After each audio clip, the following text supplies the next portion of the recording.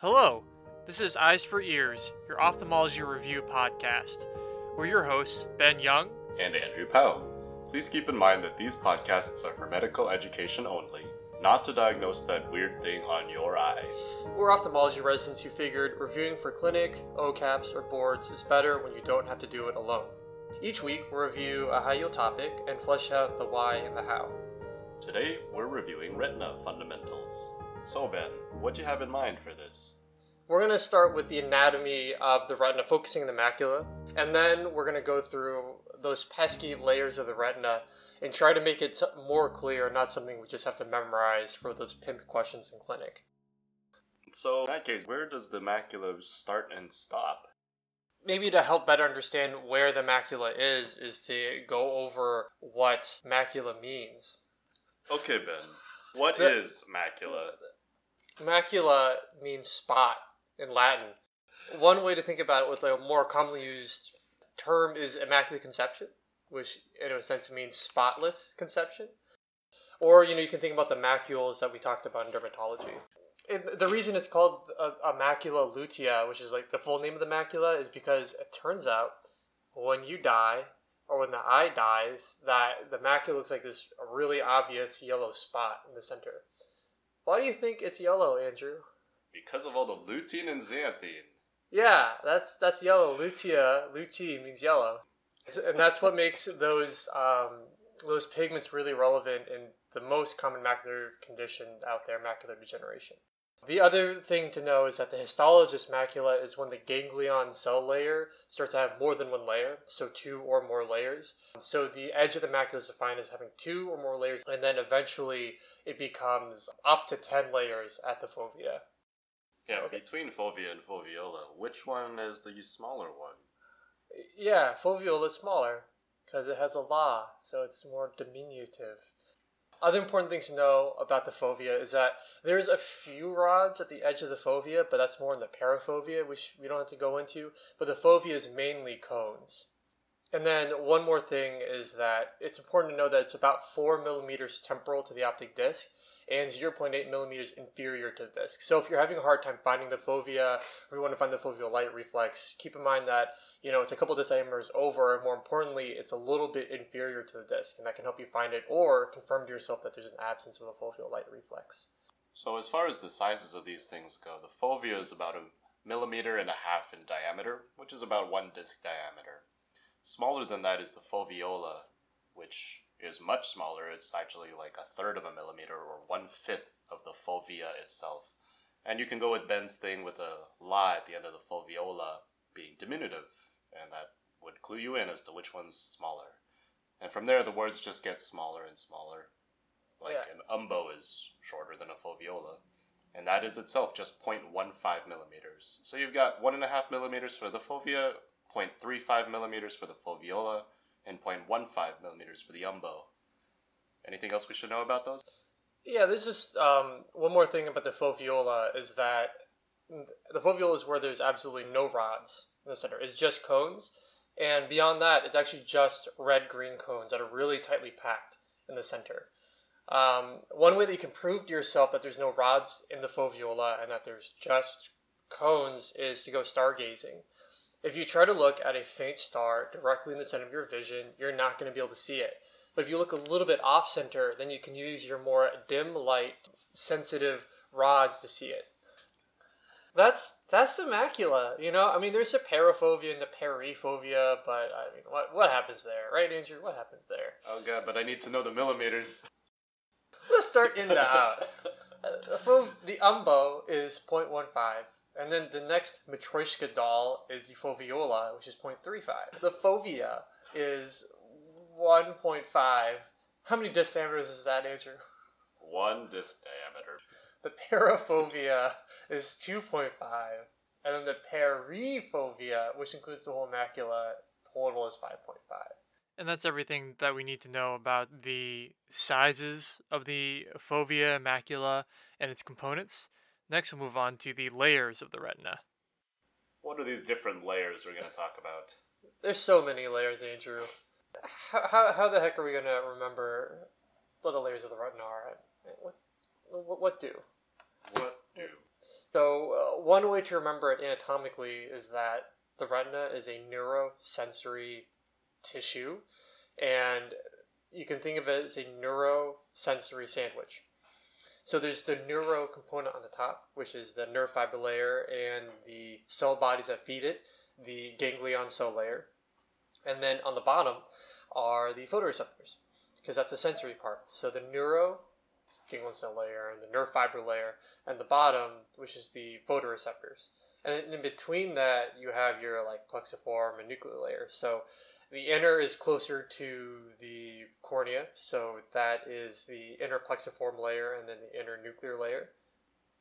Again, it goes from nerve fiber layer to ganglion cell layer to inner plexiform layer to inner nuclear layer, and then you just have your outer plexiform and outer nuclear layer, and then you have your photoreceptors. And then you have your RPE and Bruch's, because we know that feeds the photoreceptor, so that is lined to everything else. What a yummy cake. There's also the limiting membranes we should throw in there. There's only one of them is a true membrane, the internal limiting membrane, which is made up of the foot plates and the Mueller cells, which, to remind you, Mueller cells are the supportive cells that run all the way through all these layers of the retina. So the internal limiting membrane is the foot plates, little feet of the Mueller cells that are all attached together, and that can be, we'll talk more about that later. And the external limiting membrane is just what it looks like when the Mueller cells attach to the photoreceptors. They don't actually make a true membrane. It's not something that you could peel, even if you wanted to try to peel that. But it like appears histologically and on OCT. So we talk about it. Let's do this from anterior to posterior. Okay. And that way we won't be bouncing back and forth so much. Right. What's an ILM? The ILM you were talking about, you were going to say something about. Yeah, it's like surgically relevant, the ILM. It's a source of confusion for junior residents sometimes, because in younger people, it'll cause this really shiny reflective stuff to be apparent when they look at the fundus, but that's really just a natural ILM. It becomes duller over time as we age. And then just lurking underneath that thin sheet is the nerve fiber layer, and then underneath that are the ganglion cell layers. So for those, what you often want to look for is whether they're apparent on your OCT or NFL to make sure there aren't any artifacts. You want to make sure that your software is segmenting things appropriately, otherwise their retina might look perfectly fine and you can't explain their vision loss until you realize they have no nerve fiber layer. So the nerve fiber layer itself is the beginning of the optic nerve. Therefore, just as lesions of the optic nerve can give an afferent pupillary defect, lesions of the nerve fiber layer can give an afferent pupillary defect. For example, retinal artery occlusions will cause injury to the nerve fiber layer and subsequent thinning because the nerve fiber layer relies on superficial vascular supply in contrast with deep vascular supply, such as from the choroid, which we'll discuss later. Similarly, optic neuropathies that cause nerve fiber loss and therefore a relative afferent pupillary defect will cause observable nerve fiber layer thinning on things like OCT. So the next one, for the inner plexiform layer, Ben, I think you've got another one of your mnemonics here to help us with the various cell layers. I did not invent this. There's the inner plexiform layer and then the inner nuclear layers. It's the space where it all goes to hell between your TV and the wall. So sometimes you may be asked what resides within the inner plexiform layer. The mnemonic I like is in a bag. So in is like inner plexiform layer. Be careful that it's not misidentified for IN as an inner nuclear though. Pink bag maybe? In a pink bag. I love it. In your pink bag, P for plexiform, and BAG is the mnemonic. So it's bipolar, amacrine, and ganglion cells. The ganglion cells we already talked about. Those make the nerve fiber layer that we know and love. The bipolar cells are what carries the information from the photoreceptors up to the ganglion cells. The amacrine cells essentially help with image processing, so they can modulate the signals between cones and rods and help you with line and contrast detection and such. And they are, as far as I know, still an active area of study. So after the plexiform layers, Ben, it's usually the nuclear ones, right? So where are we at now? The internuclear layer. Okay. So this is just where cell bodies live. Right, so all their nuclei actually live in this layer. And if you want a mnemonic for the components of the inner nuclear layer, we have one which is where Bob Muller hides away. So Bob is for B, which stands for bipolar. Muller stands for the Mueller cells. H is hides for horizontal, and away is A for amacrine. So the bipolar, Mueller, horizontal, and amacrine cells live in the inner nuclear layer. If that mnemonic helps you to remember that something inner nuclear can mean whatever you want it to mean in this context, it's not a political statement. It's just a mnemonic. Now, another way to remember it anatomically without using a mnemonic is that we have to go up a layer to the inner plexiform layer where you had the bag, so bipolar, amacrine, and ganglion cells. We already know where the ganglion cells live. That's in the ganglion cell layer right above that. So that means you know the bipolar and amacrine cells must then live in an adjacent layer to the inner plexiform layer, which would be the inner nuclear layer. And we'll go into the other two denizens of the inner nuclear layer in a bit. So past the inner plexiform and internuclear, then there's the middle limiting membrane that we're just going to discredit and discard here. Next, afterwards, you can probably guess it's another plexiform layer and it's further away, so it's the outer plexiform layer, but it's got another name to it. This one's for you, boss. It's Henle's fiber layer, and it runs obliquely. As it approaches the fovea, so it's coming in sort of at an angle, they sort of splay out like a fan. That also is responsible for why this on fluorescein angiography shows up in a petaloid pattern when there's cystoid macular edema. Because the fluid is following along those oblique fibers in the outer plexiform layer. In the outer nuclear layer, we've got three more cell types: the bipolar cells, photoreceptors themselves, and the horizontal cells. And I think you found another mnemonic for us, right? So, get this, that's BPH. It's like, you know that condition where it's hard to pee out?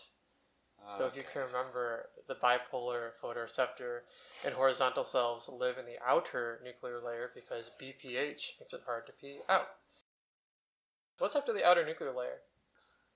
Do we believe in this one? This limiting membrane? I mean, it's real. Alright, you talk about it. I mean, it's like it's just like the external limiting membrane, or the outer limiting membrane. I think there's like 8 names for this thing. Is this where the Mueller cells meet the photoreceptors? The only thing that it helps you remember is it proves to you that the Mueller cells span the entire retina. Because one end of the Mueller cell makes the ILM, and then the other end makes the XLM, so it spans a whole segment. And then we have the photoreceptors. Clinically, this is a pretty interesting zone too, because you see all sorts of retinal dystrophies and even some of the white dot syndromes affecting this junction or zone or whatever it is you want to call it. This is that really crisp looking, nice line just beneath all the layers we've talked about on your OCT. So at least on OCT, there's 3 segments that can be considered the photoreceptors, along, of course, with the actual cell bodies of the photoreceptors in the outer nuclear layer like we just mentioned. The first is the IS-OS junction, and that's below the external limiting membrane. Now, some people call it the ellipsoid zone because a recent retina consensus meeting came to an agreement that this actually represented the ellipsoid part of the inner segments. In either case, a lot of literature still refers to it as the IS-OS junction or the ellipsoid zone, so for now consider the two synonymous. Below that then is the outer segments, or the outer segment tips. And then there's another bright band below that that's considered to be the interdigitation zone. That's where the outer segments interdigitate with the RPE, which we'll talk about in a bit. It's important to know about the photoreceptors and where to find it, especially in certain clinical scenarios. For example, photopsias, or the sensation of flashes of light, is usually due to a problem at the photoreceptors. So when someone has photopsias, one should look for evidence of traction at the photoreceptors, or inflammation, infection, or ischemia. So So then, last, but not least, is the RPE and Bruch's membrane complex. This is, really important because it's the site where macular degeneration, as well as other choroidal or macular diseases, can affect the retina. We won't. This isn't going to be a review of macular degeneration, but I think it's important to remember that there's a number of fundamental functions of the RPE, including the RPE absorbs light, so this helps to reduce scattering within the eye. It's not just the RPE, by the way. There's lutein and xanthine, like we mentioned before, does it too. But the RPE is certainly vital for that. It phagocytoses, it eats the rod and cone outer segments, so it's important in regenerating those outer segments in the transduction cycle of light with the photoreceptors. It forms that blood-ocular barrier. It maintains the septal space and electrical gradient, so it has a pump-like action to keep the retina attached, but it also stabilizes the electrical gradient within the subretinal space. And that action, made by sodium-potassium pumps on the inner side of the RPE, forms the basis of EOG, which, to remind you, EOG compared to ERG, where ERG is picks up the electrical activity of the neural cells in the retina. EOG, which stands for electrooculography. That really helps measure the activity of the RPE. When you first hear about that, it sounds like it shouldn't work because the RPE it's not a neuron, it shouldn't have an electrical signal, but because it maintains the electrical gradient within the subretinal space, it does have an electric potential. So that's how it's measured, and that's why EOG is a thing that can actually work. So we're done, right, Andrew? That's it. Wait. Underneath the RPE, also, there's this choriocapillaris. Oh, yeah, there's the whole choroid. That's right. That's a thing. The choriocapillaris is just that area of the smaller vascular network. Beneath them, there are the deep choroid, composed of two more layers that are eponymous. There are the Sattler and Inhaler's layer. So those are the three layers of the choroid. Choriocapillaris, Sattler's, Inhaler's layer. Okay. Were we supposed to talk about anything else? Oh, attachments. We're still so attached to this topic, I see. But tush. So you're a terrible person. Why do we care where the retina and choroid are attached? Aren't they just tacked down to the retina, to the back of the eye? Why? With Gorilla Glue, Ben. Oh. That's right. So show's over. Knowing anatomically where the retina and choroid attach can help you differentiate detachments of the retina and choroid clinically. Where does the retina attach, Andrew? It's attached at the nerve as well as the ora serrata, way out there, and that's why your detachments end up looking like a funnel pattern. The choroid it's pretty similarly attached. Remember, this is part of the uvea, so it's attached at the scleral spur, then the vortex veins, the inner kind of lips of the vortex veins, and the nerve. So it basically has one extra attachment. It's attached anteriorly still and to the nerve still. There's another attachment site to the vortex veins, which, to remind you, are around in the periphery, 20 millimeters back from the ora serrata. That extra spot where it's attached, instead of giving you a funnel when you have a choroidal attachment, will give you, classically what they say is a baseball stitch, but really anything in that area. If you have something between the nerve and the vortex vein, you'll just get this little bump there.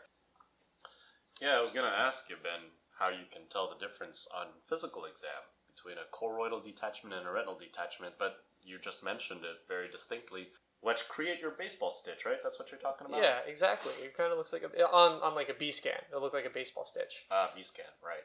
When you're actually examining the fundus, the retina will be clear. If it's a choroidal detachment, you should be able to see that pigmented choroid opposed to the retina, so it won't be as clear. But sometimes you don't have as clear a view as you want or as good a view as you want to the fundus, so knowing these attachments obviously still helps, not only looking at it, because you can see the funnel versus baseball stitch sort of detachment when you look, but also if you have to rely on things like ultrasonography. The other thing that's helpful is that the choroid attaches a little bit beyond the aura. The retina just touches the aura. and the choroid attaches a little beyond the aura up to the scleral spur. So if someone has a choroidal detachment and you're looking at them and you can see aura without having to scleral depress them or anything, that's suggestive it's like a choroidal detachment, because a choroid is essentially depressing the retina for you, which is why you'd be able to see the aura. All right, well. And that's all we have for Retina Fundamentals. If you liked what you heard, you can follow us on Twitter at eyes4ears with the number 4.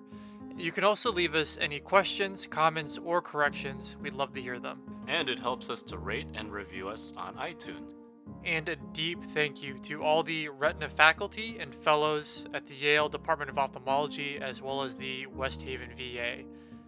Sources used for this podcast include the BCSC for Retina, as well as Ryan's Retina. And thank you for supporting us by listening. See you next time! Bye! Thank you, Jasmine.